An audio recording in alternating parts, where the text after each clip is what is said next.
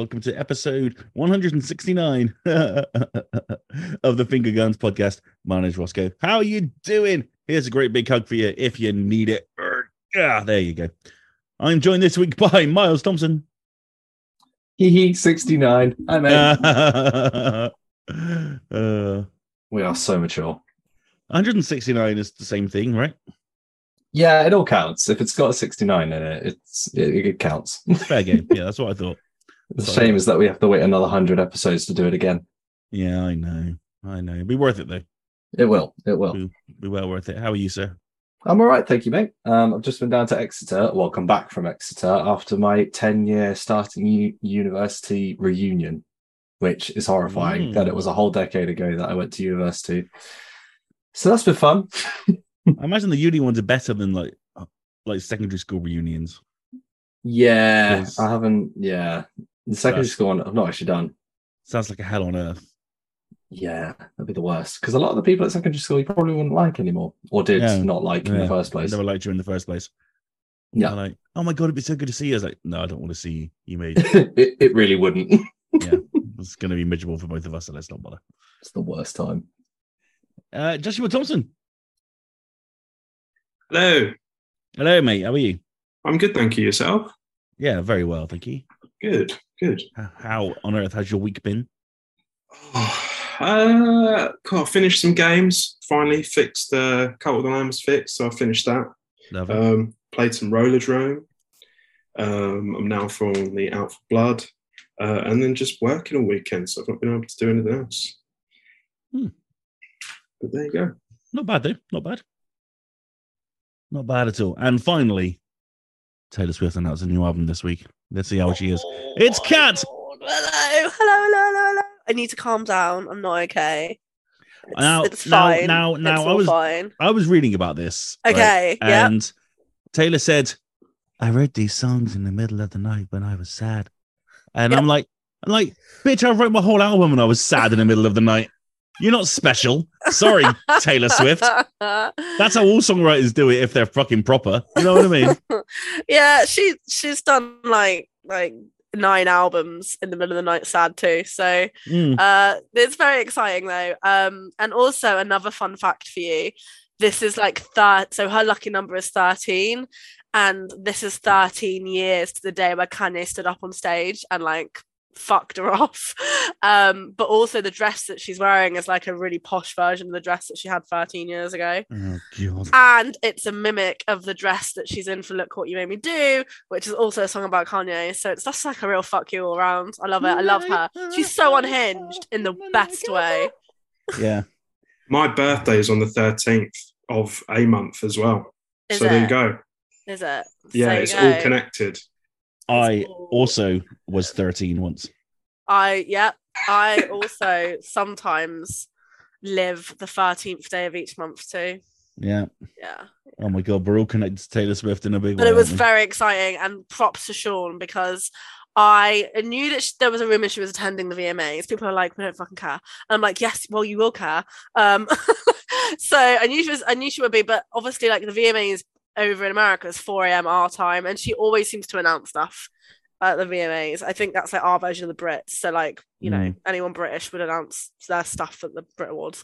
And it wasn't until I like one eye opened, looked at my phone, looked at the previews, and then there was Sean tagging me in the Slack saying, how is Kat feeling that Taylor Swift released a new album?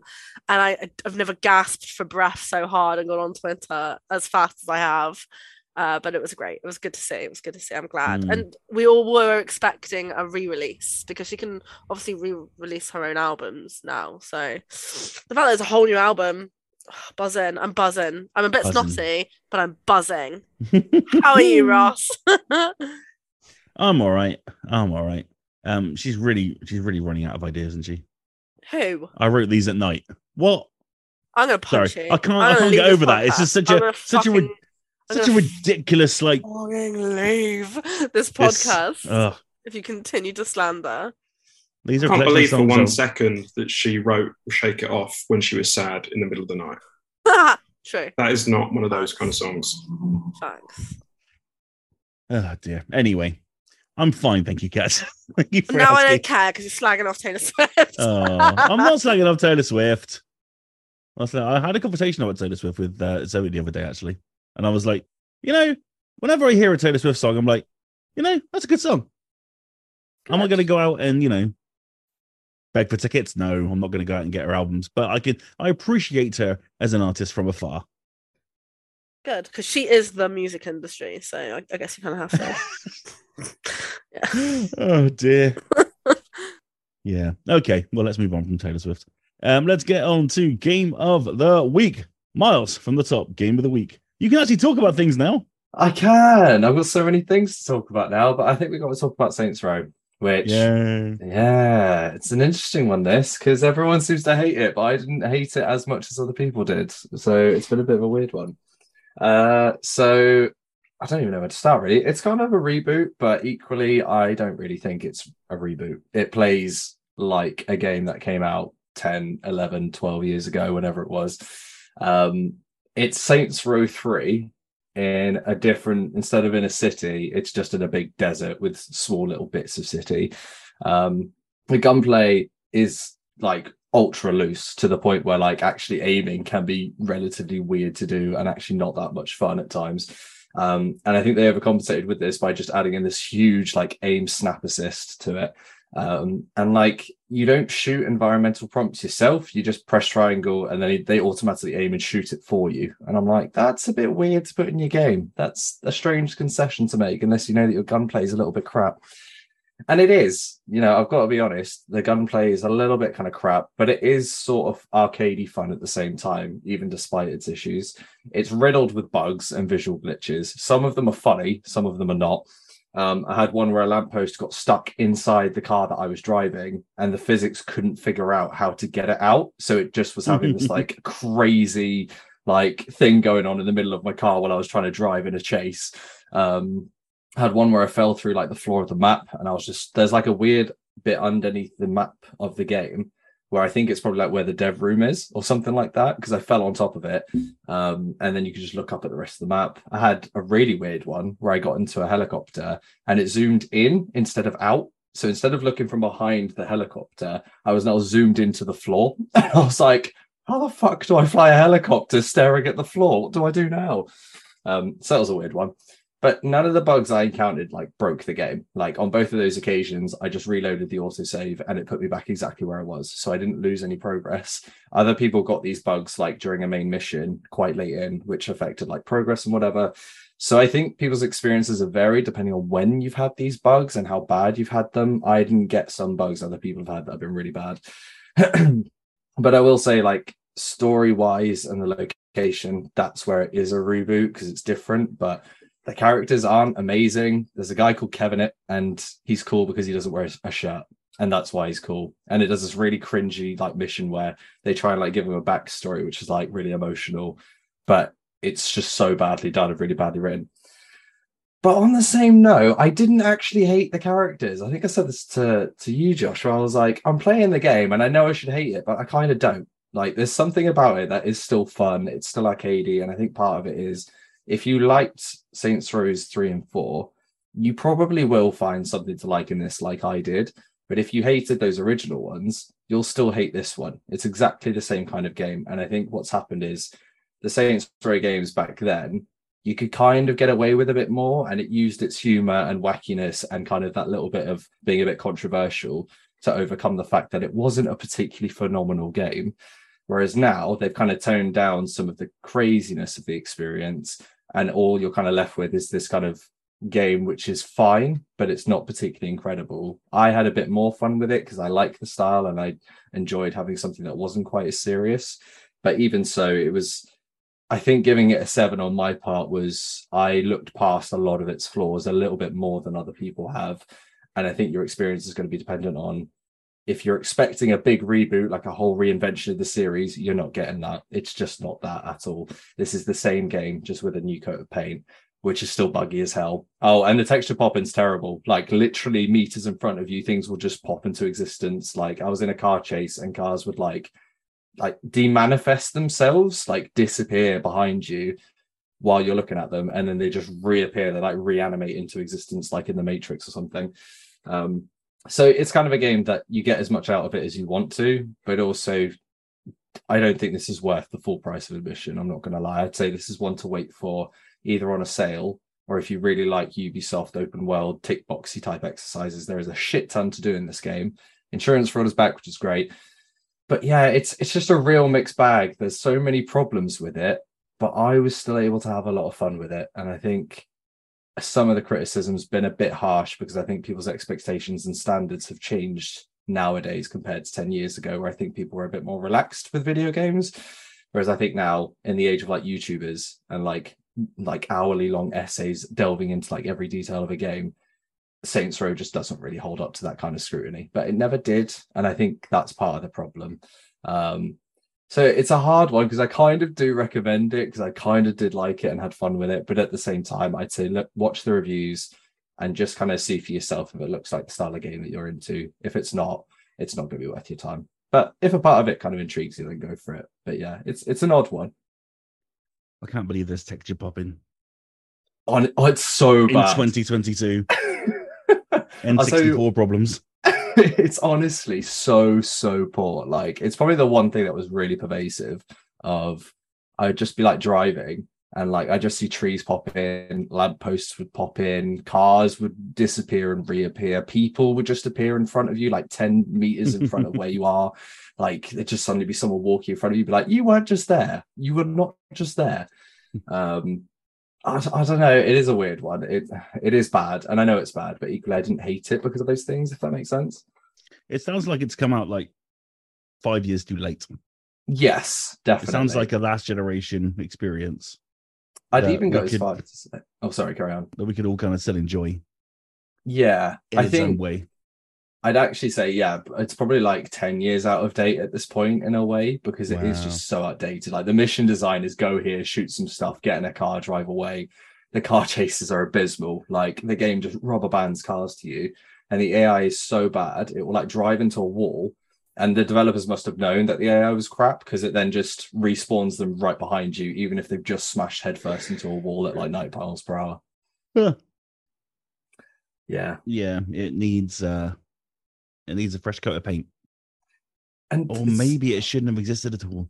Yeah, I kind of thought this. I didn't ever think this game needed to be made, but it kind of ended up being made. And I think this might be the end of the series because I think it's going to put it in the dirt after this one. But it's a nostalgic hit. If you like the games of like the 2010s, where it was just about like having loads of content and stupid stuff to do with not much thought of why you're doing it, there is fun in there. But if you're looking for anything more than that, this just isn't it. I can't wait to play it on Game Pass. I'm very excited about it. It is a perfect Game Pass game, or like £20 in a sale game. All right, cool. And 5 words on Destroy Humans 2. Wisecracking, smart ass, hilarious, really fun. Does wisecracking and smart ass count as one word? Are we going to go? Yeah, all right. Yeah, that's fine. I guess cool. I can add kick-ass. Yeah, all right. All right, smart ass. Josh, your game of the week. Yeah, so I think my game of the week was probably the last thing I put out as a review on the site, which is Tiny King.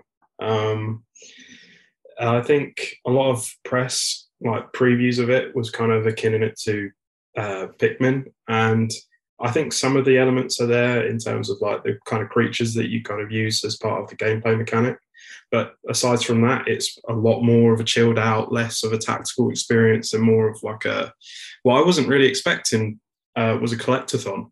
Like, a lot of it is just kind of collecting all these bits and pieces and all these levels. You kind of go around a house, you're miniature size, you're like the size of an ant, and you live amongst ants, and you go around different rooms of a house that is stuck from the 90s. There's so much nice detail from nostalgia purposes and other like that. Well, on like repurposing of household items that have been made into like kingdoms now by the insects. So much of that detail, so much love put into it that was really enjoyable to kind of come across and stumble upon, and even see objects in there that I was just like, oh yeah, that existed back then when I was a kid. It's kind of one note in its execution, as in you kind of do the same thing 4 or 5 times over in all the different levels. That's not to say it wasn't fun, because it is really fun.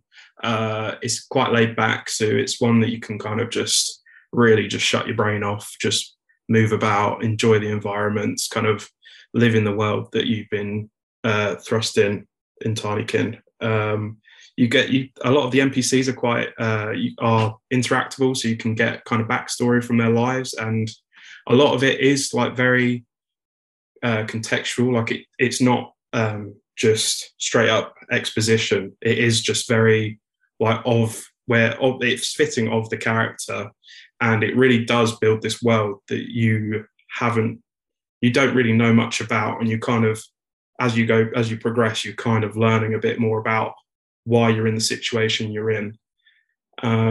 I think the art style, I think there's 2D characters in this 3D world was initially a little bit jarring for myself, but I got used to it. It was quite a nice, it gives it quite a unique look overall.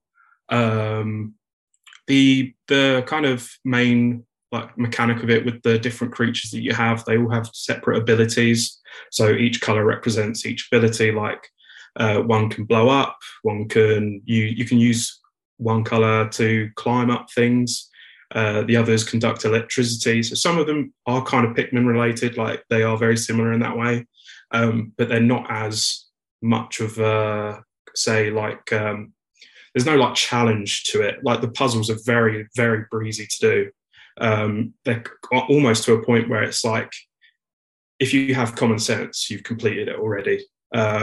So I think maybe the puzzles could have been a little bit more brain tingling, but overall it was just such a relaxed experience. So great. I think there's a lot of love put into it through the developers at Splash Team. I think they knew exactly what they wanted to do, and they've executed it perfectly. There was a couple of bugs that I came across. I think other reviews kind of talked about frame rate issues, which I didn't experience at all. I did, however, fall through the map twice. First time was a couple of hours in, and my only kind of remedy was to restart. I wasn't too bothered because I had only done like 2 levels, and I spent like only a couple of hours. And I was like, okay, I'll start again because I want to finish it for review. And then once I'd finished it, I was kind of reviewing it, and then I kind of went back into the game to get details on character names and stuff like that. I was under the map again, and that was after like 10 hours of gameplay. I was just like, I'm not restarting this again to try and like get the platinum, because I think the platinum was a little bit locked due to the update that they brought out kind of on embargo. So hopefully there's another patch, because I do want to finish it. I do want to go back to it because it is a lot of fun. Yeah, it sounds it actually. It sounds like it does. Yeah, it did give me Pikmin vibes when I was reading your review. Yeah, and I think a lot of people have said it as well, before and after the review, that it is akin to that sort of that game.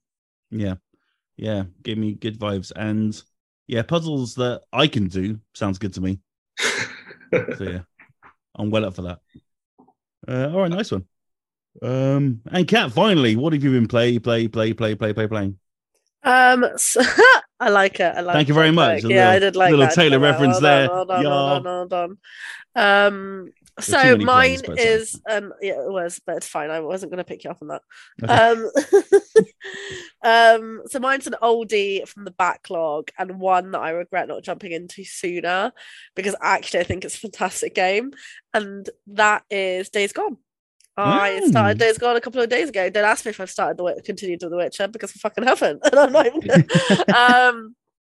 But yeah, for anybody who doesn't know, it was a game that came out in 2019. I want to say it was like somewhere around there. And yeah, obviously they think in their eyes it tanked, and actually it sold like, I don't know, 10 million copies, 9 million copies, whatever it was. And it's an open world action adventure. I think kind of like, it is very Last of Us-y. I don't care what anyone says. It really is. And whether it's inspired from that, I guess it must be. I think it's probably one of the best environments I've ever seen. Whereas I think it's been criticised for its environment, which I think is fucking insane, because it's absolutely humongous and it's really crystal clear. It holds up really well on the PS5. Yeah, I'm just really, really enjoying it. I can't stop. I think I'm a bit burnt out with the cutesy games. I think I went from doing a lot of them all at once, and I'm a bit done. I'm a bit like I get very fatigued very, very quickly. I found myself getting a bit like that when I was reviewing Story of Seasons, and I was like, I think I need to change the pace. I need to kill some shit. I need to beat some shit up. I'm gonna attack some zombies, and I had the choice between. I don't know why I wasn't feeling going back to The Witch. I just wasn't. And I had the choice between continuing where I left off in The Last of Us 2. I have finished I haven't finished The Last of Us 2, but I have finished. I know what happens at the end because I've watched. Essentially, I watched Miles play it. Essentially, is what it is. We played it together the couple of days it came out. But it was on his PlayStation, so I started my own save, and I'm like 6-7 hours into that. Which is quite frankly where it should have ended. But I know I've got like another 7 hours to go. Or I could start Days Gone, and Miles was like, start We've Days talked Gone. about this. I know. But I am really enjoying it. And I'm very sad because, of course, like, what was it, like 2-3 months ago? We had the news piece about the Days Gone 2 being cancelled. And I was saying to Miles today, that is such a fucking shame because I would pay a lot of money, I think, for Days Gone 2. And I was just literally like looking up some news about it, and obviously there's been a movie that's been announced, and they're not going with it doesn't look like they're going to go with the guy that they've mocapped, which is really strange. Like, even the developers are like, why wouldn't you do that? Why wouldn't you go get him in? So they were like, no hate to the other guy who's being like, scouted for it, but they're not happy, which is really interesting because it's like no matter what they are doing to this game, devs aren't happy, the creators aren't happy, publishers aren't happy, Sony's not happy. Like, it's just a shit show, but it's such a good game. It really doesn't deserve it. It doesn't deserve the criticism and the kind of like hate that kind of circles it. But yeah, I'm really enjoying it. And yeah, that's my game of the week. I'm glad I finally got it out, but I'll be continuously jumping into it because I can't see myself getting bored of it anytime soon. I agree entirely. Days Gone did not get enough love when it was released. Yeah. It's a very fun game. It is. It is Last of Us all over with those slow melodic guitars and like the even down to the soundtrack. It's The Last of Us on a fucking motorbike. Yeah. I think Naughty Dog must have gone, okay, guys. Sure. Like, yeah, inspiration is flattery. Fine, fuck it. Yeah. But hey, you can jump back into Back 4 Blood this week if you really want to. No, thank you. Oh, well, come on. We'll have so much fun. If you guys are doing it, yeah, but I wouldn't do it by myself. Yeah. It's, the new DLC is out tomorrow, a whole new campaign. There you go. Yeah, well, let's do it. We say a whole new campaign, but, it was a whole new campaign last time, and look how that turned out. Oh, God. God. Oh, I'm working tomorrow. Wednesday night. Pencil it in. We'll do some Back 4 Blood. Wednesday night. All right, Wednesday night it is. Great stuff. Looking forward to that. I love checking out Back 4 Blood. What have I been playing? I really haven't played a lot this week. I've been at work mostly. Let's see. I got my cafe open on Animal Crossing. I found Brewster. He opened the coffee shop. Are you regretting getting rid of your Switch now? I am. I'm so far behind Animal Crossing now. It's unreal. But I'm slowly unlocking things once again, and my island's starting to take shape now. Got it up to 4 stars, so I'm very nearly there. But yeah, man, I really missed it. I missed the routine of it, and to be back into that is a lot of fun. And so yeah, but yeah, that is the highlight of my gaming week. Brewster came to the island. He opened his cafe. I went up there today, had a coffee with one of my villagers, and it was just wholesome and it was lovely. But yeah, I'm kind of with Kat. I'm in the mood to shoot some zombies' heads off. So I look forward to doing that on Wednesday. Right then, let's crack on with the quiz. And it's over quiz to Kat. Hi, friends. So 10 questions, no theme. I know, shocking. Oh my God. Shit. The quiz gets harder to write every week, man. I've got to pull some shit out of nowhere sometimes. Yeah, so no theme. It's not a hurdle quiz. It is just a plain old OG quiz. Okay. Are we doing hands up or are we doing buzzers? Let's try the raised hands thing. see how it Okay. goes. Okay, that's fine. It's whoever This goes is democracy. You first. don't have to just do what I Yeah, say. But guys, do you want hands up or buzzers? Does everyone know the hands up function is on Zoom? What did we do? What did you guys do last week in the end? We ended up staying with the buzzers because I remember Staying with the halfway through. buzzers. Yeah. Yeah. I mean, I'm happy to give it a go. Yeah, let's give it a go.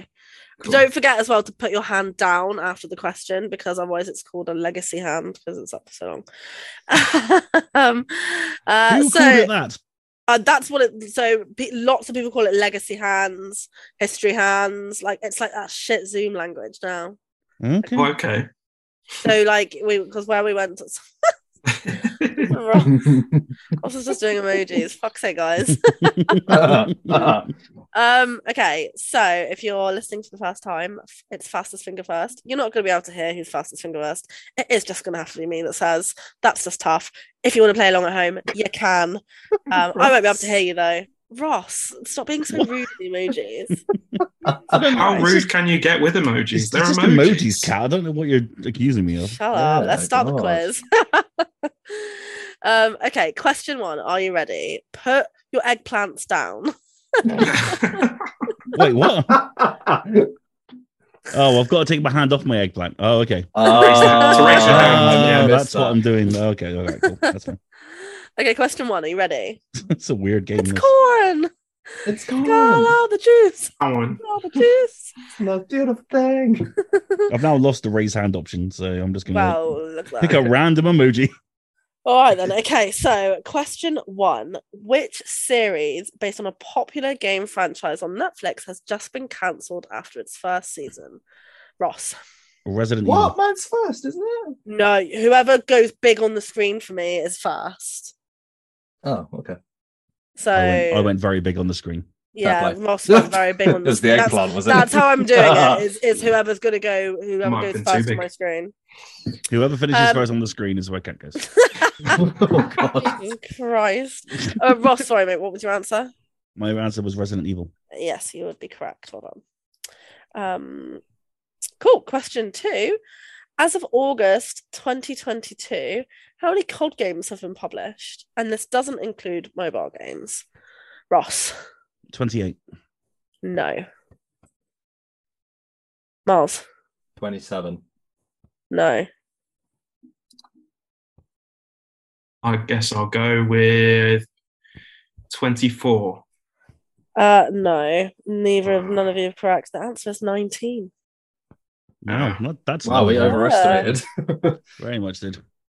Question 3. Garden Grove, Simmering Springs, and Sugar Pine Woods are all locations in which game?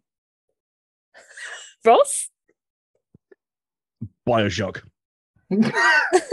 Garden Grove. Simmering Springs. Yeah. No. No. Anyone else want to give it a stab? Ross? Josh? Is it Fortnite? It is not Fortnite. Oh, that would have been so great. if But it that's was, though. actually where my thinking was going, and then I did it for a different game. Miles? Plants vs. Zombies. No. The answer was Bugsnax. Bug snacks. Bugsnax fruit salad. Ooh. Woo. Anywho, question the fruit salad game. 4. Fruit salad. Question 4. Which country passed a law that stopped 16-year-olds gaming past midnight? Miles? China. Ugh. No. Ross? The Indonesian state of Indonesia. The Indonesian state of Indonesia. Unfortunately not. Josh, do you want to give it a Damn. stab? Australia? Australia? No. Answer was South Korea. Oh, that was my Yeah. second answer. Either north or south. Okay, question 5. We know that Robin Williams' daughter is named after the Legend of Zelda games, but which game is his son Cody reportedly named after? Josh? The Sweet Life of Zack and Cody, the video game. No. Well done, I love mate. how specific that was. Close. Like it. Ross, did I see your hand up? Yeah. Go on. The Legend of Cody, Breath of the Wild. Oh my god, how did you guess that? I knew it. Resident Evil Code Veronica. No, it is the old fighting franchise, Final Fight. Cody Vane. Brilliant. Cody Vane. I love that. Oh, question 6. What is the name of the planet that is home in Gears of War? This is bad, isn't it? You know. Well, Ross, so far you're winning, so it's not bad for you, mate. Well, I know, but we're on question 6, and I'm winning by 1. Josh. Atropos. No. That was just a random name. That's That just came a out. word. Isn't it? That was That's yeah. It was just. Returnal. Is that just a Oh word? yeah, it is Ross. Returnal. Roxacora Cephalopatorius. Oh my god. Yeah, spell it. Fucking hell. Oh my god. Miles. Mars. No. The answer is Sarah. Oh yeah. Sarah. Or Sarah, however you want to fucking Oh, I pronounce see. it. Yeah. Okay, question What's the 7. name of my next door neighbour? This is the word quiz. This is a I'm hard so quiz, sorry. man. I didn't realise it was going to be No. that hard. I'm so sorry. Sorry, I misspoke. The quiz is fine. Just we're very bad at We're it. very Everyone- video It's our game. performance at the Yeah. quiz. Yeah. Very okay, video fair game enough. illiterate. Thank That's you. why I don't play Guess the Game. I actually don't play Guess the Game a lot, even because I'll embarrass myself. Anywho, question 7. Nintendo was once sued because children have blisters on their thumbs from playing too much of what game? Ross. Duck Hunt. No. Mhm. Cute though. Miles. GoldenEye. No. Children. Miles. I Children. mean, I was a kid and I played GoldenEye. Yeah, but children. Josh. Yeah, but children. I've got 2 in mind, and I'm Okay, not well, sure which one to go for. Well, I'll that go Go for for the sounds like second a one. giant Go new for the problem. second one. Mario Kart, Oh, what was going to be your other one? Super Smash Bros. Oh, you'd got it wrong both times. Never mind. Is it Mario Party? Yeah, it's Mario Party. Oh my God. That dreaded third answer. Yeah, Mario Party. Okay, question 8. In what decade does A Way Out take place in? Ross. 70s? It is the 70s. Oh, hey. God damn it. Wow, man. Jeez. This is the game, bro. Question 9. Alongside Naughty Dog, who else developed the original Crash Bandicoot? Ross. Vicarious Visions. No. Well, No. damn, I was so short. Anyone else? If it helps you, Cortex says it in like the original while the theme is playing. Oh my god, what is that? Do you Oh, hear Miles, it? we might win the quiz if we get this one. I can literally, I'm playing it in my head and I can't think of what he says. Guys, you've had plenty of time to Google it now. Come on. What is it? 3, 5, 4, Oh, I'm going to hate Three. myself for not getting this. 2. Anyone want to take a stab? I don't know why I want to say Activision, but I feel like it's because they published it. But whatever. No, alongside Naughty Dog. They did not publish it. Miles, want to take a stab? I can't remember it. I'm going to kick myself for Okay, this. so if you remember, you'll set up the PS1. It'll go do do do, and it'll be like do do do do do do do, and then Cortex goes a Universal Interactive Studio game. Oh, Yeah, so it's Universal Interactive Studios. So guys. fuck's sake. Okay, and question 10. Still in this one. Yeah. Mother Russia Bleeds, Always Sometimes Monsters, and Downwell are games published by which or who? Oh, sorry. Devolver? Us. Yeah, it is. Well done, mate. Yeah. That They're is great. the end of the quiz. Sorry, guys. That was a shit quiz. Who It won? wasn't. It was. Yeah. I think it was a close call. Did you just say who won? Yeah. Well, do you know what? I'll reveal it on the Twitter tomorrow. I'm just going to leave you all in suspense. It's going to take her at least half an hour to top up our scores. Sure. Yeah, it's too close. I think it's too close to tell. Oh my god, let's go into VAR, isn't it? Yeah. No, of course, Ross, you got 3, mate. So well done. The others, You got big fat fuck all. Wow, not even just a 0, a big fat fuck all. No, but honestly, that was obviously quite a hard quiz. So maybe I'm going to go back to the themes. Just do a Sean style quiz once in a lifetime, you know? There we go. I thought it was fine. Yeah, did you think it was really easy? Said the winner. I really enjoyed it. Yeah. To be honest, after the weekend's football, I'm so glad Miles came out of this with absolutely nothing. Hey, you have more points than us. You're doing all right. Yeah, but that was disgusting. Poor Bournemouth. That was just disgusting. It was. Brighton's still on top for I'd like about to 5 think- minutes. After the United game, Jurgen Klopp must have said something beyond the pale to his players. Oh yeah.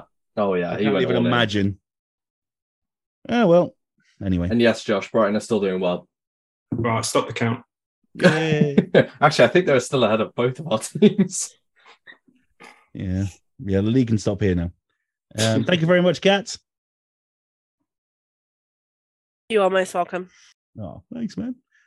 Right, it is now time to get into the news. And of course, the big news this week was Gamescom. Opening night live. Gamescom has now been and gone. It is all over. But there are 2 people on the pod who weren't on our rather epic reaction special. It's been a while since we did a massive 3-hour podcast, but yeah, there was a lot to talk about. And so what I thought we'd do is give this time a little bit of platform to Kat and Miles, talk what their favorite games or reveals were now that we're all caught up, and see what we thought of it in general, really. So, Miles, you didn't really get a chance to talk during the quiz because you didn't answer anything. Because I sucked. So, yeah. What did you make of Gamescom Open Night Live in general, and what are you excited for? I quite enjoyed it. I thought it was a good showcase. Didn't kind of blow me away, but it was like, didn't feel like a waste of time either. I think the fact that I could skip through some of the stuff because I caught up on it afterwards was quite nice. Callisto Protocol is obviously, I think, going to be a highlight for me on basically everything until it comes out. I just really love the look of this game, and I really can't wait to play it. Moving Out 2, me and Kat played the original Moving Out quite a bit, and it led to a lot of laughs and also a lot of anger when we were trying to move a couch through a doorway that wouldn't work. So I'm looking forward to actually play Moving Out 2 again, because the first one's great. Marauders, we only saw like less than a minute of actual gameplay of this, I think, but I kind of liked the style of it. Josh just put pivot in the chat for anyone who's gets the reference from Friends. Even I get that one, and I don't even watch much of Friends. Lies of P looks really cool. It's like a Dark Soulsy kind of like gothic, like I don't know if it's like steampunky or not, but it's kind of like that Bloodborne-y type vibe to it. It looks really, really cool. I'm excited for that one. I love basically anything Souls, so that's cool. Stranded Alien Dawn looked really cool. It's like a turret defense mixed with like a strategy top-down shooter thing. It looks right up my kind of street. Dark Tide looks really cool. I'm quite interested in that. And the other highlight was Dead Island 2. I can't believe this game exists. I can't believe it's genuinely a thing and it's actually coming out in just a few months' time. I think Dan Busters have done a really good job from what we've seen so far. And I hope that it's just going to be just a fun zombies game. I do have my skepticism of whether Dead Island 2 is still relevant kind of now, but equally, like I said, the fact that this game does exist and it gets a chance to come out and potentially be a success and actually be good, I think that's a miracle in and of itself. So fingers crossed. I hope for Dan Buster's sake that this game releases and it's, solid and not a big buggy mess like all the other Dead Island games have been. So yeah, those are my kind of highlights. I thought the other stuff that was shown was cool, just wasn't really up my street. And yeah, it was nice to be able to skip through Jeff and not have to listen to him talk at all. So yeah, I'd give big props to doing that whenever you have to watch these shows. You didn't sit back and watch the story about the Pokemon car? I did not. I skipped straight over that. I was like, I don't know what that is. I don't want to like roll my eyes and cringe. So I thought I'd just skip through that. Fair. Yeah, Dead Island 2 looks rad, doesn't it? Looks really fun. It really does. Like, especially given, the problems it's had. I really enjoyed the first Dead Island. I played about 2 hours of Dead Island Riptide and couldn't really get like into it. And I tried to go back to it like a year later and I had no idea what I was doing. So I jumped off it again. But the idea of getting a Dead Island 2, does really excite me. And I do want to have more of a chilled arcadey type game. Whereas I think, with Dying Light, it's much more of a serious-ish kind of tone to it. So it'll be nice to have something that's a bit more, fun focused, but still with the same kind of AAA value. So yeah, I'm looking forward to it. I think it's going to suffer the same problem with Saints Row. Yeah, it might. It is going to feel a couple of generations old, but I think it's going to be fun regardless. I think the difference is that it is going to be a bit of a laugh, especially in co-op, I think. And I think, like, with Saints Row, they toned down a lot of what defined that series, whereas with Dead Island 2, they're kind of sticking with the same idea. They're not kind of toning too much down or changing it too much. They're steering straight into the skid on this one, I think. Exactly, and I think that's going to work. And I think with zombies games, you've always got a bit more flexibility, because even if your game's like a bit buggy or a bit messy, like zombies are just a staple. You can kind of get away with a bit more stuff in that genre. I do think zombies games have moved forward quite a bit. But I think there's still a space for a game like this. I hold out more hope for this one than I think I did with Saints Row. So I'm a little bit optimistic. I'm hopeful. Yeah, I think it's going to be fun, for sure. Kat, anything from Open Night Live that got you excited? There was quite a few things actually. Again, without saying too much about Dead Island, that looks really, really cool. I'm sure I'll jump into that when it comes out. The Gap looks cool. Snackoon looks like the joke version of Stray, and I'm really down for that. Floodland, I did a news piece on A Little to the Left. That's got a release date now. Hotel Architect looks kind of like 2 Point, but maybe just like a hotel version. We'll see how that goes. Moving Out 2 was also on my list. I had so much fun with that game. That game is like, it's overcooked with furniture, but it's just so funny. Hocko Life looks cool. Again, Lies of P looks awesome, and we saw much more on Lightyear Frontier as well. I'm not so happy that it was like it's first person view, but hopefully you can change that. Yeah, it looked. I was quite happy with it overall. Like, it wasn't. I remember the like showcase before this one. It was like all space horror, and like that's cool and all, but like if that's not your bag, then the whole showcase isn't your bag. Whereas I felt like this really did like, mix it up a bit. So yeah, I'm looking forward to the year ahead. There's lots of cool little indies. Again, indies have got the spotlight, I think, a little bit. Yeah. That's my bag. And to be fair, that list is like really like there's no particular wheelhouse there. That's just like, give me everything. Yeah. It was a good show, I think, overall, for mixing it up a bit. Although, you're out there. Yeah, I think I'm starting to lose my voice again. I just am so sick of it. It's talking so much. I know, and that's kind of like my thing. Talking. That's like what people know me for. Yeah, that's kind of what you do. Yeah, so it's amazing you're on a podcast, isn't it? I know, right? Oh, love it. There's what was it? Lies of P. Yeah, Lies of P looks rad. Looks like a Souls like I could get into because I mean, if it got Pinocchio in it, it's going to be nice and easy. Right, guys? Right. Is this going to be the one that brings you into Souls? Will it be Elden Ring afterwards? Well, I had this conversation with Miles as well, and he was like, it's Souls-like, you won't like it. But maybe it's the one that will get us in, Ross. Maybe. The aesthetic draws you in. Yeah, and the story, it's fucking Pinocchio, dude. How hard can Pinocchio the story be when they're doing a story of Pinocchio? I mean, it looks like Pinocchio meets Dishonored. Meets Dark Souls. It's got this weird kind of like steampunk kind of aesthetic, and it should be quite interesting because I've been looking for a Souls game that isn't that very traditional aesthetic that they do. That kind of classic knight with a giant sword and dragons and monsters and shit. It's like, okay, put it in a different environment. That's what's been interesting to me, and so Lies of P might be the one. Might be the one to go. I mean, it's on Game Pass, so I'm going to play it anyway. But it's going to be day one for sure. Absolutely. Josh, I know you were with us on the big old podcast. Have you had a chance to look back, see if there's anything else that's caught your eye?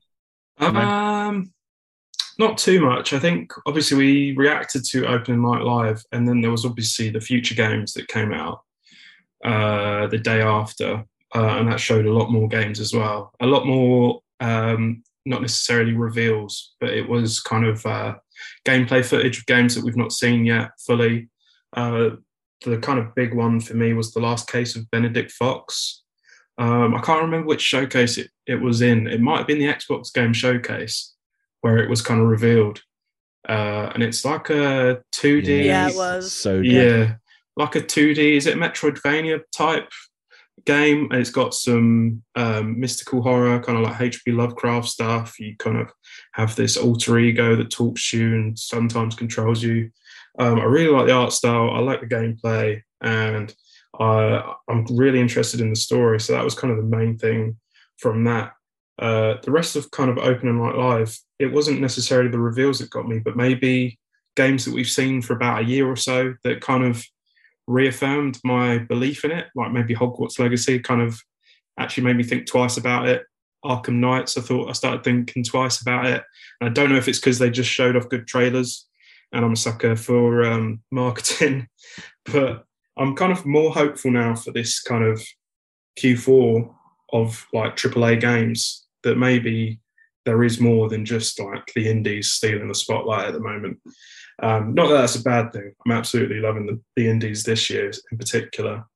But I think the biggest takeaway that I said on the Gamescom podcast was the Under the Waves, developed by Parallel Studios, and that's the one that's published by Quantic Dream.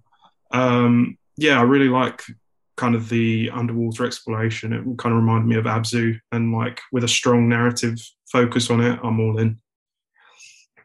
For sure. I had that same feeling with Sonic Frontiers. It was kind of a reaffirmation of like, oh, actually, this might be an okay game. It was by far the best trailer they've shown for that game. For sure. And I'm reinterpreting what I said on the podcast, but yeah, I'm optimistic about it now. I haven't been excited about it at all. Yeah, so. I think what we saw in the trailer was kind of what people were getting their hands-on previews with at Summer Games Fest, and content creators just couldn't talk about it. All they could talk about was what we saw on the trailer at that point. And now we're starting to see a bit more of kind of what they experienced. So the people that were like, no, this could be good. Like, just wait for it. I think the only red flag is kind of the date of release, is that people are a little bit like, it might be a bit too soon. And then also you're doing it the day before God of War. But at the same time, do they care? Probably not. What else is out that day? There's another game out that day, isn't there? Just some small game about some... The day before Ragnarok. I can't remember. Some game that has shot itself in the face by... Skull and Bones. Yes. yeah. That's... I think in the 3 days, it's kind of Sonic, Skull and Bones, God of War, like back to back. Yeah. Yes, something's going to give in that little window. Yeah, maybe God of War won't do so hot, you know. Yeah, I can see God of War Ragnarok failing miserably. Not so much, really. But yeah, we'll see. I don't think anyone's excited for Skull and Bones. I don't know anyone that is hyped for that particular thing. So that November, Sonic may get a chance. You never know. That was Gamescom, bit of Future Game Show. There's more Future Game Show stuff up on the website. If you head there, figureguns.net, go and have a look if you want to get caught up on everything. All the trailers from Gamescom are also up there. So do check them out. Right, let's get into some week's news. And the biggest things, I suppose, is, PS5 price to increase in select markets due to global economic environment. I'm going to read from the PlayStation blog. Mr. Jim Ryan, the president and CEO of Sony Interactive Entertainment, says the global economic environment is a challenge that many of you around the world are no doubt experiencing. We're seeing high global inflation rates as well as adverse currency trends impacting consumers and creating pressure on many industries. Based on these challenging economic conditions, SIE have made the difficult decision to increase the recommended retail price of PS5 in select markets across Europe, Middle East, and Africa, Asia Pacific, Latin America, as well as Canada. There will be no price increase in the United States. Specifically in the UK, the PS5 with the Blu-ray disc drive is now for $7,999, and the digital edition is $389.99. They've all gone up the same price, about $20, or around about that. And so, interesting. What's more interesting is Microsoft have come out and said, nope, we're not updating our prices, and Nintendo have done the same thing as well. So Sony are very much alone in this one.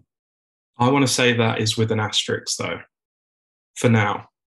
I reckon seeing maybe the possible lashback or lack thereof, that maybe a year or two down the line, maybe Xbox at least might be like, well, if PlayStation did it and they still kind of was hitting targets and they were, you know, so hotly in demand, maybe we could do the same. I don't know, because it's all greed at the end of the day, isn't it? Like, inflation means not too much to the bigger companies. Inflation means more to the consumer, which is us, and we're like having to overall kind of struggle on a day-to-day basis if you are kind of working class area. For companies like that, all it is just a smaller profit margin.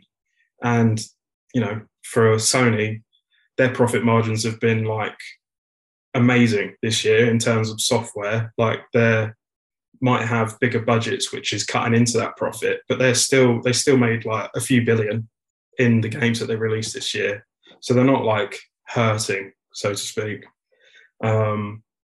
Yeah, it's just, and it also, like, inflation happens all the time. Like, that will mean it can go down, but does that mean the PlayStation price will go down? Probably not. So it's a little bit of a frustrating move that they've done for their own game. But I would like to see what else anyone else has to say about it. Kat, do you want to go first, or shall I?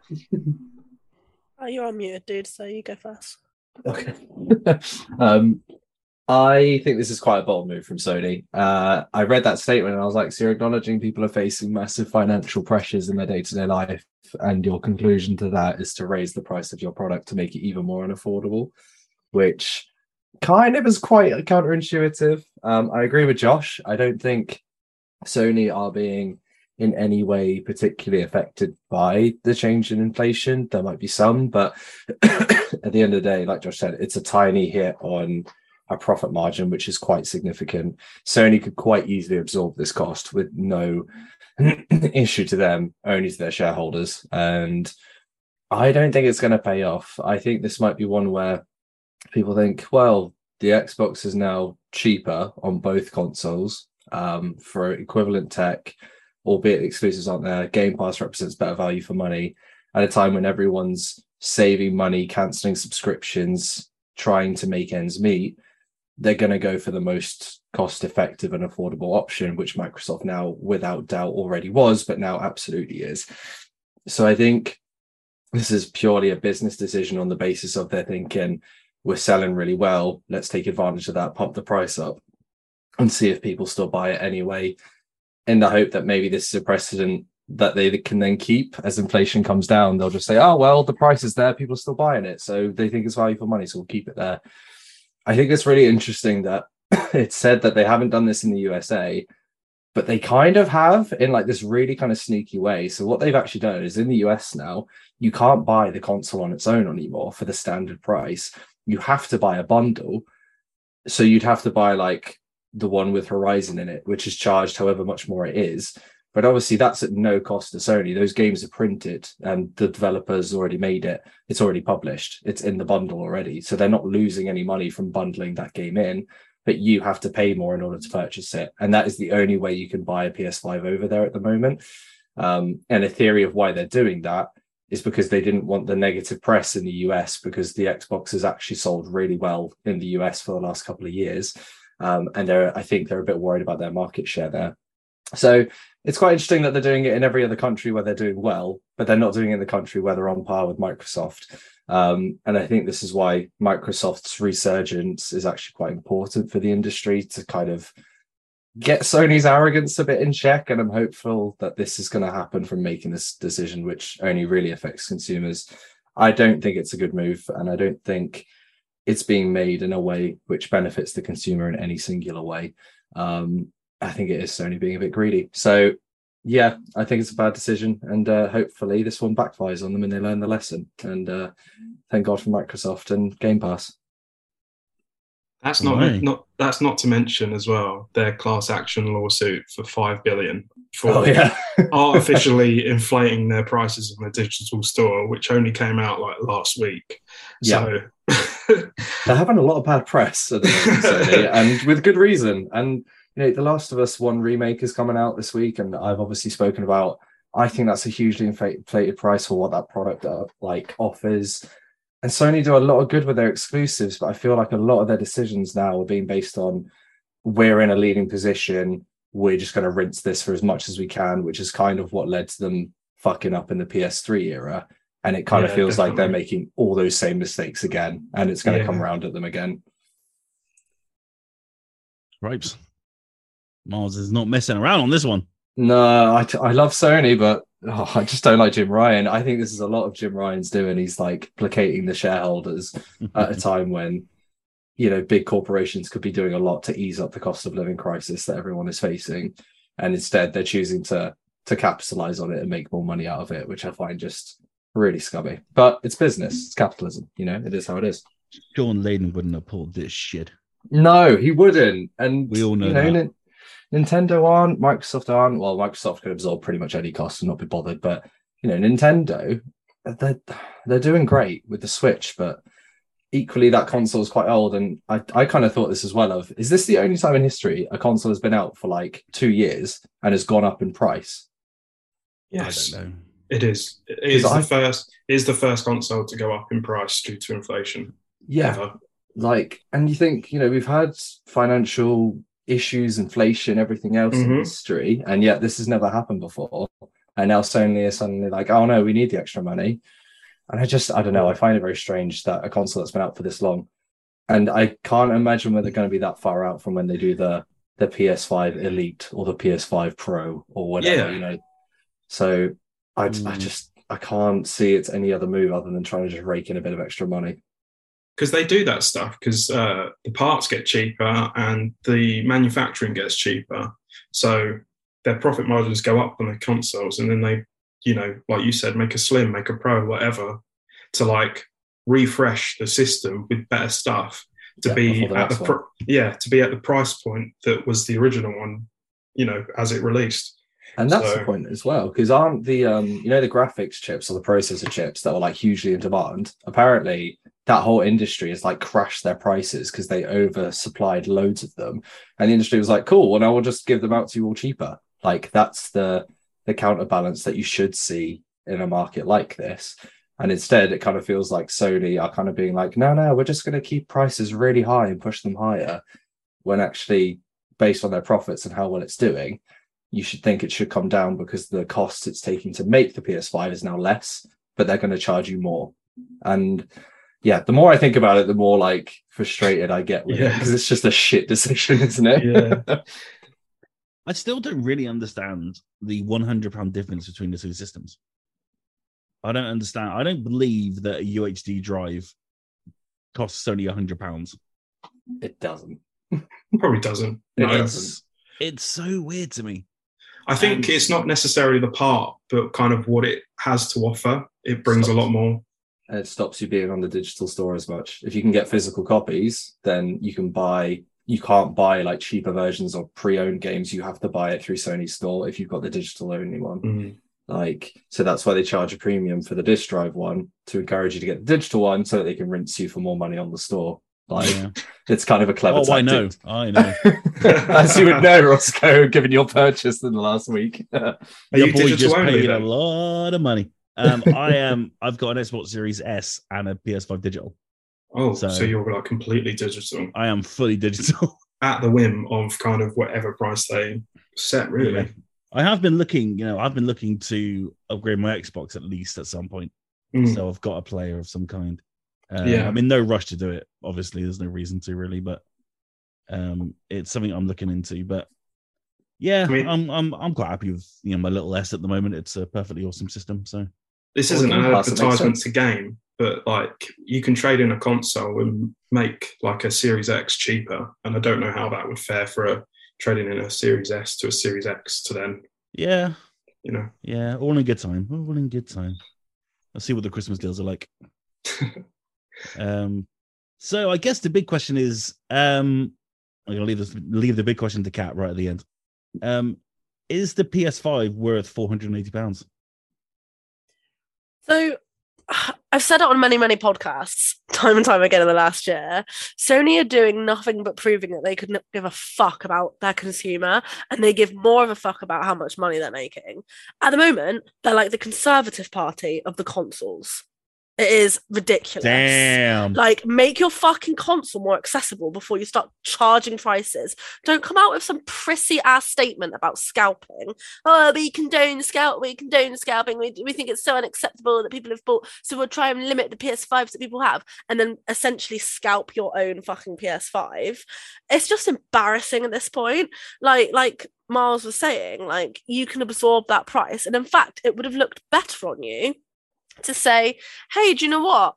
We recognize that like the country is in like a shitstorm, that, you know, the world is in a shitstorm right now, but do you know what? We're gonna freeze the price because we can't get it out anyway. Like, but there are people still struggling to get consoles, like Miles is saying. They're doing this sneaky thing where like the consumers are only selling bundles. I had to buy mine for a bundle. It was the only way I could do it. They wouldn't let me buy a solo one because weirdly enough that one was sold out. It's like, what? Like, you can't like split the stock. Like, so I think it's really rich coming from Sony, and I think like as well on the back of you've just changed your PS Plus to be more money, and you've just like split it into 3 tiers with 3 different more amounts of money. So you're getting more profit by the people that are doing premium and the people that are doing extra anyway. So surely that money has like made up for your shitey little price increase.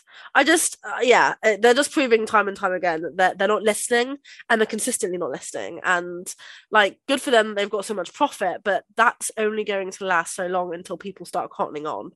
You know, people aren't stupid, and I think that like they're just consistently proving time and time again that they don't give a shit. And I think it's really I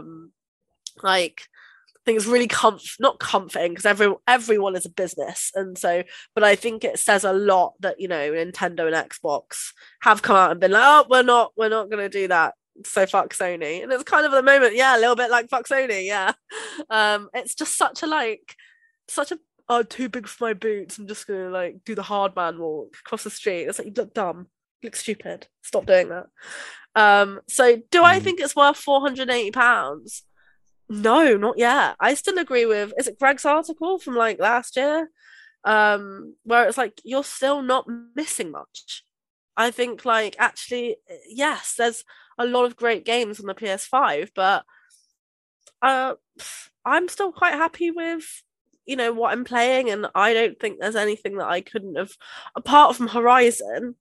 I don't think there's anything that I'd be like, oh, I'd be so gutted to have not had a PS5 for. Even then, you could have played it on the PS4. Exactly. And I think that's like, I would have only wanted the hype of it being played on a PS5 and not the actual. Do you know what I mean? I would have still played it on the PS4. So no, I don't think it's worth that, and I don't think it's worth any kind of price increase. I think that it's very rich to bring out a whole console, make it basically inaccessible to the whole world. People setting alarms at 6 a.m. in the fucking morning, 4 a.m. in the morning, people scalping it for you to raise the price. What? I get that. That's like, someone out there is listening, oh, that's basic supply and demand. Like, it is, but there's also consumer psychology and marketing, and that's not the right way to go about it for consumers. So Sony, it's not gonna last long, babe. Enjoy your profit while you can. What do you mean they're charging £70 for a 10-year-old game this week? What are you feel good about? Do you know what I mean? It's just kind of fucking bullshit. And then they're like, because we're so poor, just like the rest of the world, we're going to hike up our game price. Fuck off. Fuck off. So, yeah. And I get it. And do you know what? Nintendo, they're not all angels either. Every single fucking game is 50 quid, even if it's 10 years old still. So, you know. It's true. But, you know, I don't know. Like, they're just the conservatives of the consoles right now, and I'm not voting for them. I sat here with my PlayStation 5 on. And they've got the new controller out as well. So like, which one is it? Are you poor or what are you doing? I don't understand. Not that they've claimed to be poor, but you know my point. I'm just hyperbolic. You're playing your upgraded 60 frames a second version of Days Gone on your PS5. Exactly, fuck 'em. But yeah, I think it's rich. Do you know what I mean? I think it's very rich to bring out that whole new extra premium thing that's going to generate a lot more profit anyway, to bring out a whole new controller, like you said, to bring out first party games that, you know, have already had controversy over the price anyway, and say, oh, do you know what, we're going to add £100 to our already really hard to get consoles that even nearly after 2 years after release people are still struggling to get without buying a whole bundle costing £750. Fuck off. What idiot would buy Last of Us Part 1? Pre-ordered who by would do Roscoe. that, huh? Who would do that? Listen, you had a moment of weakness. Sleep deprivation does a lot to the amygdala. You get impulsive. Listen. I saw It was the manipulative marketing. That's what got you. It was the live action trailer adaptation. The very small bit of footage that they released for the Last of Us TV show. And I was like, I remember that scene in The Last of Us. It was fucking great. Oh, fuck. And suddenly I find myself on the PSN store and I'm like, I hate you, Pedro Pascal. I hate you so much. But you're the Mandalorian and now you're Joel, so I love you. And so it's a risky. I've got no willpower and I'm very easily swayed. Marketing works very easily on me, evidently. So there we are. But yeah, it's a very interesting time to be a Sony pony, of which we're not. We love all consoles. We're talking of all consoles. Let's move on to something which is really quite awesome from Microsoft. Game Pass Friends and Family reportedly discovered on Xbox backend. Microsoft recently announced a test for a multiple user subscription in Ireland and Colombia. This is from Jordan Middler over at VGC. A logo for Xbox Game Pass Game Friends and Family has reportedly been discovered, which could suggest an official multi-user subscription could be coming soon. The alleged logo for the service was found by a Twitter user who scrapes the Xbox back end. Earlier this month, Microsoft announced that it was testing a new tier of Xbox Game Pass Ultimate in Ireland and Colombia that would allow members to share their membership with multiple users. It appears that the new tier of service will be known as Xbox Game Pass Friends and Family when it begins. I mean, if we're talking about the yin and yang of the gaming industry, this is quite something. Kat, what do you reckon to this in comparison? This is like night and day, isn't it? It's unbelievable. And I'm actually surprised that Sony didn't get on this a lot sooner, because they're all about like, let's just make.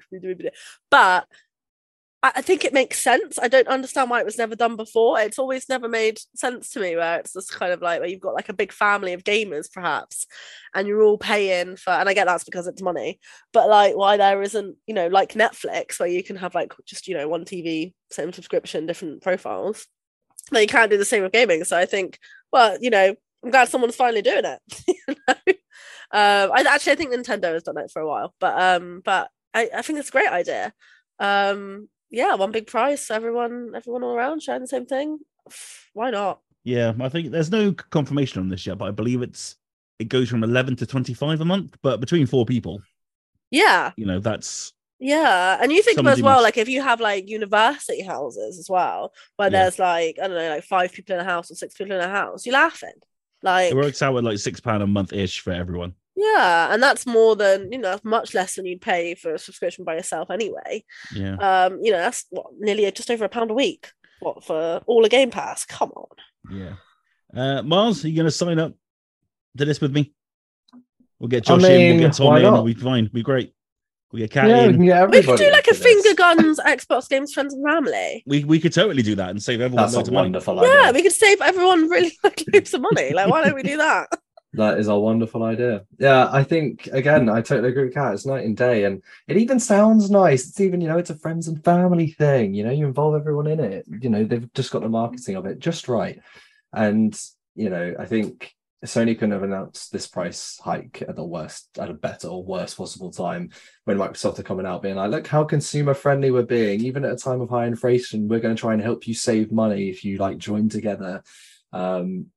It's just another really good move from Microsoft. You know, Phil Spencer, everything he seems to do at the moment is gold dust. And I think given the cost of living stuff we talked about, this is going to be super appealing for people. And Kat, you mentioned it, like student houses, people who are house sharing, who all have that common interest in games. This is going to potentially, if you're deciding what console to get that your house is going to share or that you're all going to play on the ecosystem of, this is a no-brainer. This instantly saves you money. It puts you all together. You get access to all these games you can all play together. I think it's just a brilliant move on Microsoft's part. And yeah, I'd love to do a finger guns version of it. I think that'd be great. With the access of games, with this PC stuff, I'm jumping in and out of little games and just trying things out and stuff. And I just think it's such a phenomenal deal. It's just a winner. So yeah, I think it's a great idea. What I love about it is Xbox, friends and family, and then Sony's press release is like, because of the global economic shutdown, inflation. Yeah, because you're all suffering, we're going to make you suffer more. Whereas Xbox are like, oh, you're all suffering. Here's a nice deal to try and help you out with that suffering. There's a very big dichotomy of those two. I think it's also really cool because Netflix have that like thing, don't they, where they're like, we know if you're using it from different houses, whereas Xbox are saying like, no, like friends are friends, you can all have it online. There's a lot of games that you can play online. So they're obviously going to set something up for multiple houses, and so that's really cool as well.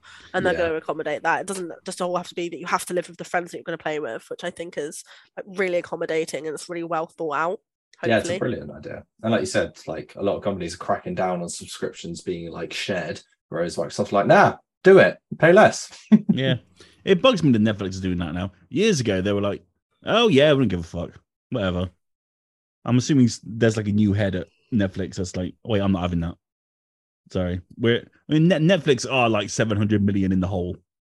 So yeah, I think this was like the first year they went down in subscribers, which is then when they were like, okay, now we have to start charging multiple houses for this because we're going down in subscribers.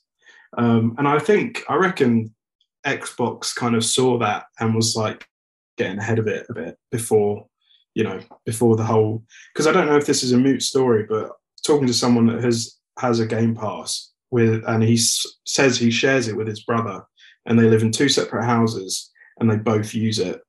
I don't know the ins and outs of it. Maybe one of them has to play when the other one isn't, but maybe that is like a potential thing that they've seen. Like, oh, people are doing this. Let's just facilitate that further and make it, make more households, more consoles doing it. And I know it's a ways out, but the sort of the thing that they're going for with the kind of like Fire Stick thing for the TV that Xbox want to put out. So not everyone needs a console either. They'll just need this stick. They'll have the friends and family Game Pass, and that's it. You're good to go, like in any room of the house without a console. Yeah. Yeah, it's crazy. And you can do it on your phone. Like I've got all of Game Pass on my phone, which is really handy at work. I've got it all on my iPad. It's just wild. And PS Remote Play, it works and it's okay, but I've still got to use my PS4 controller. It doesn't work with DualSense. Okay, that's weird. Which is really weird, isn't it? Yeah.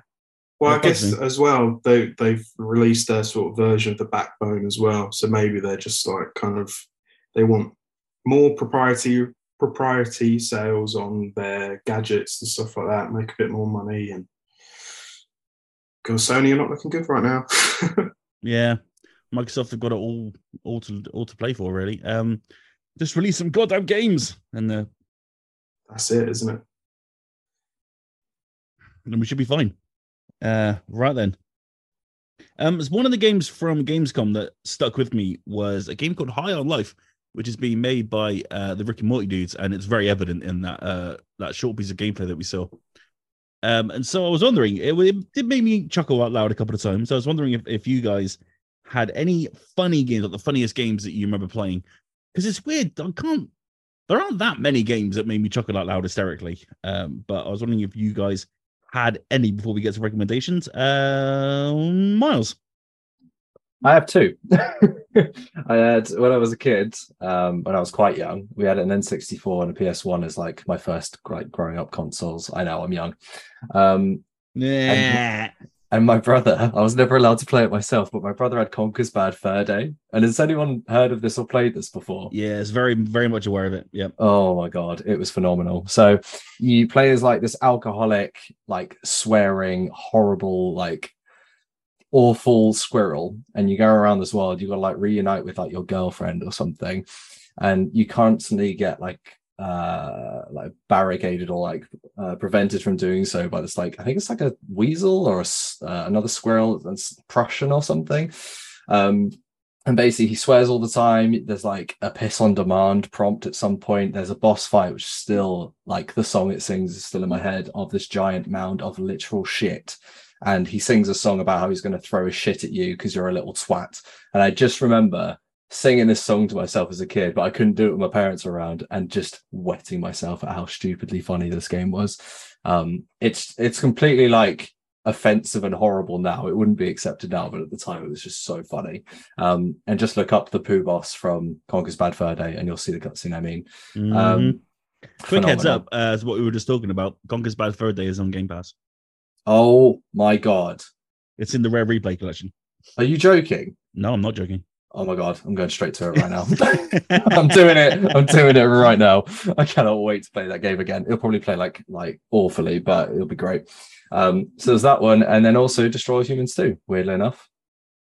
I forgot just how much like I enjoyed it as a kid. There was always a joke about like he walks in and like his commander's like a hologram or whatever. And he's like, "What's up, Bugsy? You look a little constipated." And it's just one of my favorite lines in the game. It's again probably not as funny nowadays as it was back then, because it was like 2006, I want to say, 2007, around that time. But again, they were just super funny, really kind of like offensive, like playing on stereotypes a lot, but kind of like makes fun of everybody quite equally, because obviously it's an alien invading Earth, so it takes the piss out of every form of humanity. And there are some really good lines. And when I played the remake recently, which I'll talk about as part of recommendations, I forgot just how funny and on point some of the humor was. And actually, it predicts some of what society has turned into now. So yeah, I wanted to give a shout out to those two. I think those are probably the ones that have genuinely made me laugh a lot. But part of that was because I was a kid and I found anything like edgy or offensive quite humorous, because you're a kid. So anything that is like not allowed is funnier. Yeah, I think Conker's Live and Reloaded is on Game Pass as well. Oh my God. So we have to go check this out. I'm going to lose my whole week to it. Oh, damn. Kat, funniest games ever. I really racked my brain on this one, and I didn't know if it meant like the game was funny itself or just like the funniest time I've had with games. So I kind of went for a little bit of both. So I actually think the formula to 2 Point Hospital and 2 Point are really funny. Like the woman in that kills me. She fucking kills me. But like funniest experiences I've had with games is probably Jackbox games. And I think that's because it is what you make it, and it takes a lot of your own humor. And I don't think I've really laughed at a game as much as I have with my friends with Jackbox. Of course, some of them are really hit and miss, but there are some games which are like absolutely golden. Games where you can like type in your own answers, like do in jokes, and I just think that's really, really funny. I did watch the trailer to High on Life, and it is really interesting. It gives me Borderlands vibes though, where I'm like, oh, but that gun is hilarious. And I really love Rick and Morty. But other than that, I couldn't really think of anything else that was like really, really, really funny that I played. I'm sure there is, and I'm sure in a week's time, I'll absolutely kick myself and be like, that was the funniest game I've ever fucking played in my life. But until then, I'm gonna stick with my guns and say Jackbox. All right. Yeah, but I put it from a perspective of that, not from Miles's perspective, which I wish I'd thought about more. Yeah. I did it from like an experience perspective. Yeah, I've had the pleasure of playing Jackbox with Kat before. Yeah, but we played like a very mediocre pack. We did play the latest one. I think we played, didn't we? Yeah, there's a newer one out now. I think there's like an All Stars one out now. There was lots of Step Bro jokes. That was fun. Yeah. Yeah. What about you, Roscoe? I'll tell you what, I'm going to ask Josh first and then I'll get into All it. right. Josh, So Funny games. I'm quite new to the sort of series or series there is now of the RGG Studios games. I think my first proper dive into it was Judgment. So Judgment, Yakuza, they're all kind of from the same studio. They kind of tie in a little bit story wise. I think Judgment was the first one that I started because I liked the aspect of kind of like a private detective sort of thing. A lot more my interest, kind of, the procedural, the investigation, crime, mystery, and those games.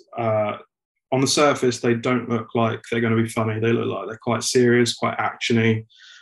But my God, some of the stories that you find in those games are just unbelievable. I think Judgment started off with some humour, but then I went to Yakuza Like a Dragon, which is the latest one. That's on PlayStation Plus now, I think, is the game of the month. That is one well worth snapping up. They're just not afraid to just do some of the craziest stuff. And I think it embraces sort of the culture that maybe Westerners kind of see Japan being like, and all that. And it's quite like an exaggeration of maybe the Western view of it, but they do embrace it. And, I've been into creches where adult men are all in nappies and there is a singular woman looking after them all. And these are people that are also... Is this in Yakuza or just this is in life? This is in Oh, okay. This is in Yakuza, yeah. And I don't know, there's just some of the humor in it. I think it's not for everyone. I think all of the humor is very wacky, and I've gotten to an age now where you get to a point. South Park is funny, then you feel like you're mature and grown up, and that stuff's not funny anymore. And then you actually grow up, and you're like, actually, no, it is funny, and it's hilarious. And Yakuza is all of that. I think it's quite. It doesn't make any points in its humor. There's no real kind of commentary to the humor, and I think good comedy does speak about society in general, and it does do some of that. It plays into the tropes of kind of what people know about Japan, but other than that, it's just, it's hilarious. And I think another game as well, just a quick shout out, Disco Elysium. It is a very sad game, but there is so much humor to be had in it, with the self-deprecation, sort of politics side of it. And I can't enjoy that game enough for its humor and its commentary. Well worth checking out. Nice. I think I'm the only person left that hasn't played Disco Elysium. I really need to get on that. I think kind of jam. Do you know, I'm not a point and click adventure kind of guy when it comes to games, but this one, like, it's so good that I looked past how it played, and absolutely, like, I've played it like 4 or 5 times. And the story is just so good. It's so immersive, and there's so much you can do. The game itself, like, you might feel like you failed, but even in failing, you can still proceed through the game, and you can fail in like hilarious ways. Like, I think I remember the day it came out on the PlayStation, I booted it up. You wake up hungover, and there is a tie on a ceiling fan. And I was like, well, I'm going to need to get that because that's my bit of clothing. So I reach up to grab it, and I have a heart attack, and I die. And that is game over. I just had to restart the game. And I was just like, okay, yeah, I think I can get down with this game. Yeah, for sure. Kat, did you want to add on your the one that you've just thought of? I did. Josh's one reminded me of Trevor from the Last of Us, from Grand Theft Auto 5. I consistently laughed out loud when you portray Trevor. He's so fucking funny. He's so chaotic. He's so neurotic. It is just the best thing. So shout out to... I mean, the whole game is pretty funny, actually. Like, when you're, like, even when you're playing as Michael, like, he's pretty sarcastic. He's like, I don't know, he's like a better version of Mark Wahlberg in a game. That's who I see as Michael. Yeah, so Trevor from the Grand Theft Auto 5. Great Jeez. shout. Shout out to Stephen Ogg, the actor who portrays Yeah, him. who I've seen in real life and looks like Trevor. Like they've like for liked his digital like face. That must be quite scary. Yeah. Yeah, it was. But he was Walking Dead Trevor when I met him, so he had the massive mustache. Okay. Yeah. Nice one. I think mine has to be Tales from the Borderlands. It is one of the only games that has made me properly crack up.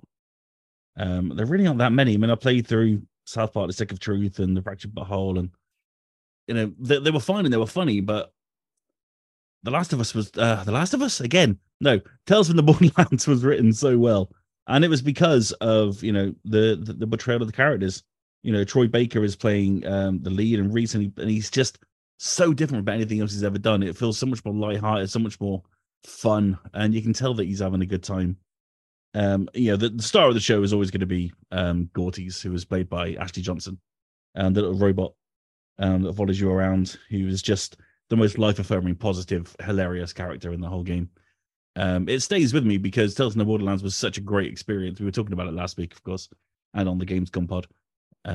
That we're looking forward to the new one, even though it's not strictly Telltale, but they do have some of the writers working on this one, so we'll see how it goes. It's a whole new bunch of characters, so it's going to be interesting. But yeah, Tales from the Borderlands will always be up there because it's just fantastic. And of course, finger guns would not be finger guns without Tales from the Borderlands, because that's where we got our name from. That whole sequence, the finger gun shootout, is one of my favorite moments in gaming ever. It was just so funny. It's one that I've gone back to and played multiple times, and it was just it's kind of a revelation at that point. I never played anything like it. Tales from the Borderlands really came out of nowhere and just blew me away. You guys know I'm not a big fan of the Borderlands series at all, but I was a big fan of Telltale, so I gave it a go in the same way that I gave Game of Thrones a go, even though I've never seen it, and just had the most amazing time. And I really hope that this new one lives up to it, because to me, there's nothing funnier than Tales from the Borderlands in terms of video games. So, God, I really hope the new one can live up to that. But we shall see. We shall see. Can I ask, is the humour different from Tales than it is from the mainline games? I think they tread a similar line. Okay. For sure. But I think that level of sarcasm, that kind of monotone, deadpan stuff is still very present. Yeah. And so I think if you play Borderlands, then you'll definitely get an idea of what it's going to be like. Okay. But then the way it's narratively driven, these Telltale games, obviously, because that's what they're designed to do. And so there's jokes every 5-6 minutes. It's so funny. And highly recommended if you can find it somewhere relatively cheap at the moment. Even if it's not cheap, pay for a full price, Josh. Jesus Christ. Do you know, you talking about it last week and now again, I am thinking, maybe it's one to check out, because Telltale came out with obviously new Tales and The Expanse. Yeah. And I'm like, yeah, Telltale, like was it The Wolf Among Us as well? Yes. Like they had some really good stories in there, and I think because of the IP, it was one I skipped, the Tales from the Borderlands. But the way you're speaking about it makes me really want to go back and really experience that one. Yeah, it's a 10 out of 10. There's no doubt about it. It's absolutely. I actually agree with that.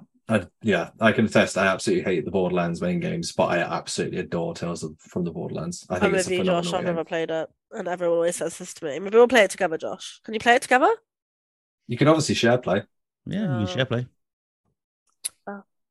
It's our homework for the week, Kat. If it's, Yeah, do it. If it's on Plus or something like that, we can have a crack. It's only at it. it's only a couple hours an episode. You'll get through it quick enough. I've got it on my account, Kat, so you could probably download it off of mine.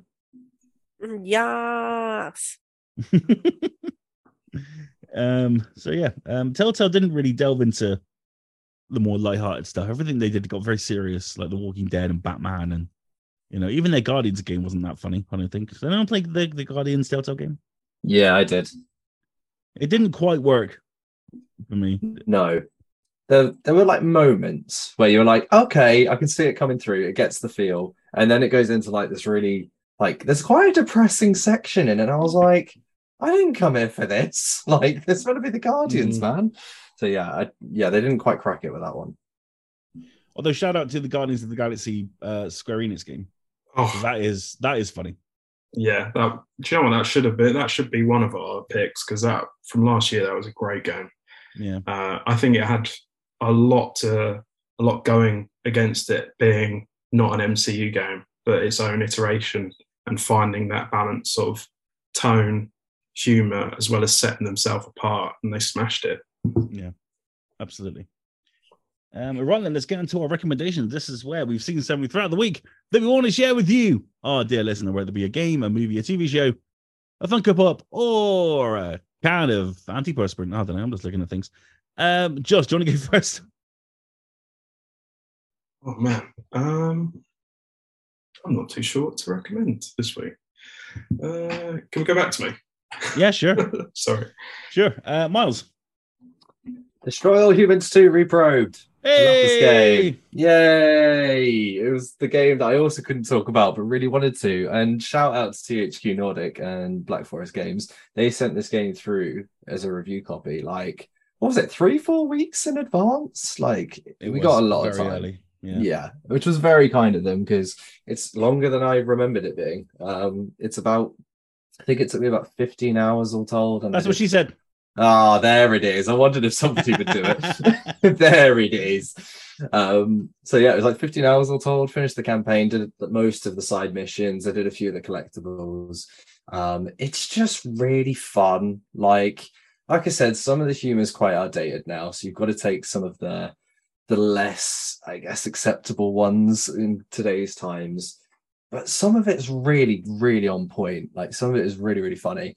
And like I said, there were bits of it where actually they kind of like play on like the stereotypes of where society's going at that time, which have actually kind of come true. So it was really interesting seeing something taken from so long ago, a bit like what The Simpsons does, where it accurately kind of represents something that is going to pass, but they were obviously just passing it off as a joke at the time, but then it actually did happen.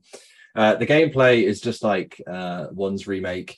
It's still the third person kind of action. You still got like weird weapons like the Zap-O-Matic and the meteor strikes and all that kind of stuff. You can still anal probe people, and what else would you want to do playing as an alien? It looks great. The graphical overhaul that they've done is really, really impressive. It's not like the best game that you'll play at the moment, but it's not meant to be. It's got just quite a cool cartoonish kind of art style. But the effects and the colors are all really vibrant and great. And I just loved coming back into this world and just having a really good time skating around on my jetpack, firing down meteors on buildings, you know, doing a bunch of missions, getting in the saucer, flying up, death ray and everything. It's just a really, really fun time. And there's a lot more game in here than I remember there being. You know, you're looking at least a dozen hours minimum for the price. I think it's a remake done really well, and that was the case for the original, I found, and it's the case for this one. There were a couple of bugs that got in the way. Again, some of them were kind of more amusing than game breaking, but there were a couple that were more bothersome. But this is worth picking up. You know, if you like the originals, if you've watched the trailer and you think that looks really entertaining, it is. Pick it up, you won't regret it. Yeah, I think it's a good purchase. All right, well, there you go. Destroy All Humans 2 available now? It's out now, isn't it? Yes, it is, yeah. Yep. Sweet. Kaz, your recommendation this week? My recommendation is not a game Midnight this by week. Taylor Swift. It's called Midnights, actually.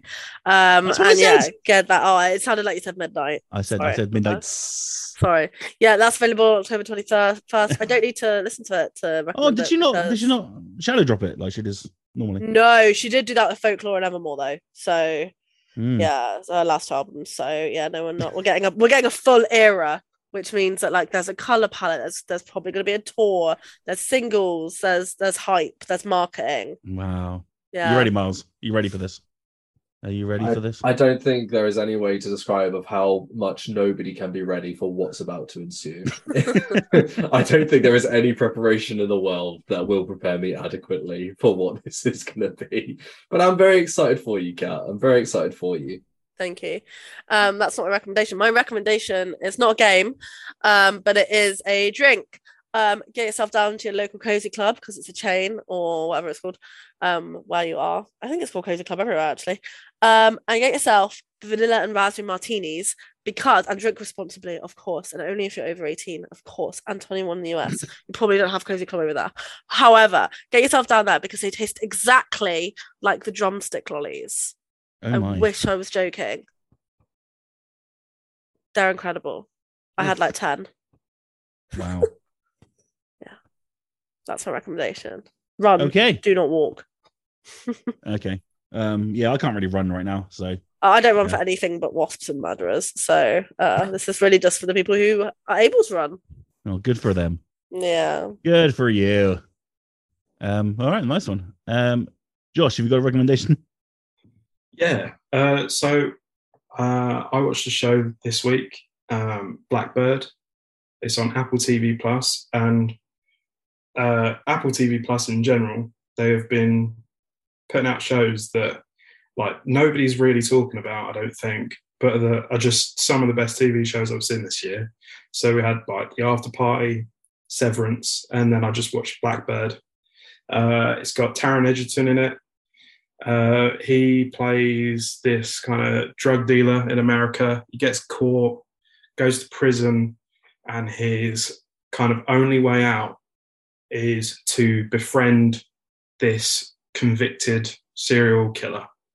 And they don't have proof that he kind of did what he did, apart from that he just admitted it and kind of quote unquote lied about it. And he has to do that before the killer's kind of hearing, where he's going to probably get pardoned in a month, or else that's it. He's in that prison forever.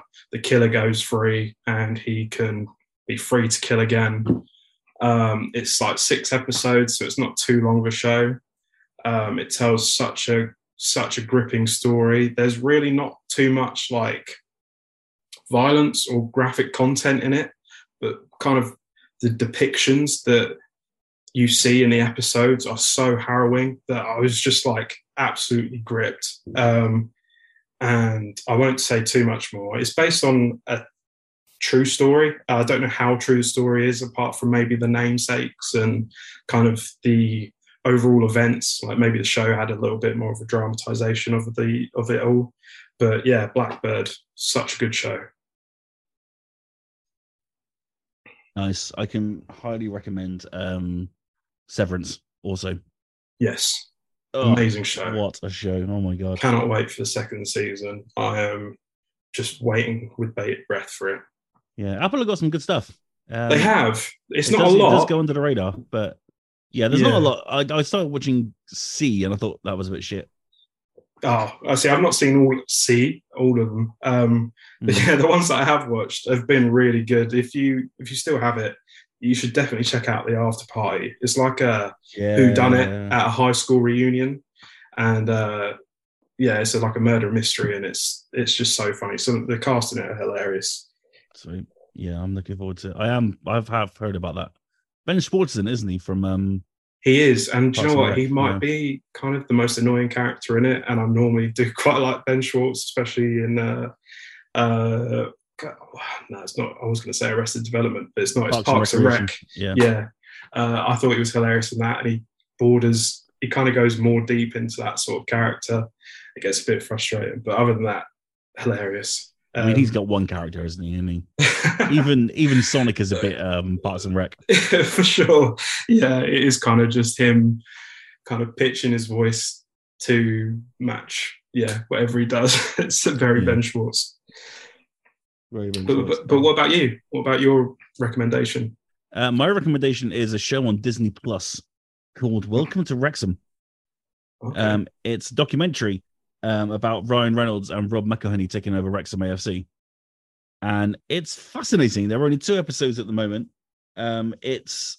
So far, it's been kind of spread out really well. There's like the idea of them taking it over, Rob having to go to Ryan Reynolds because he didn't have enough money to do it himself, and them getting very excited because they were kind of like sworn in. Just kind of like 98% of the board was like, yep, let's do this. And then the second episode is kind of like the crushing reality of the situation that they're in.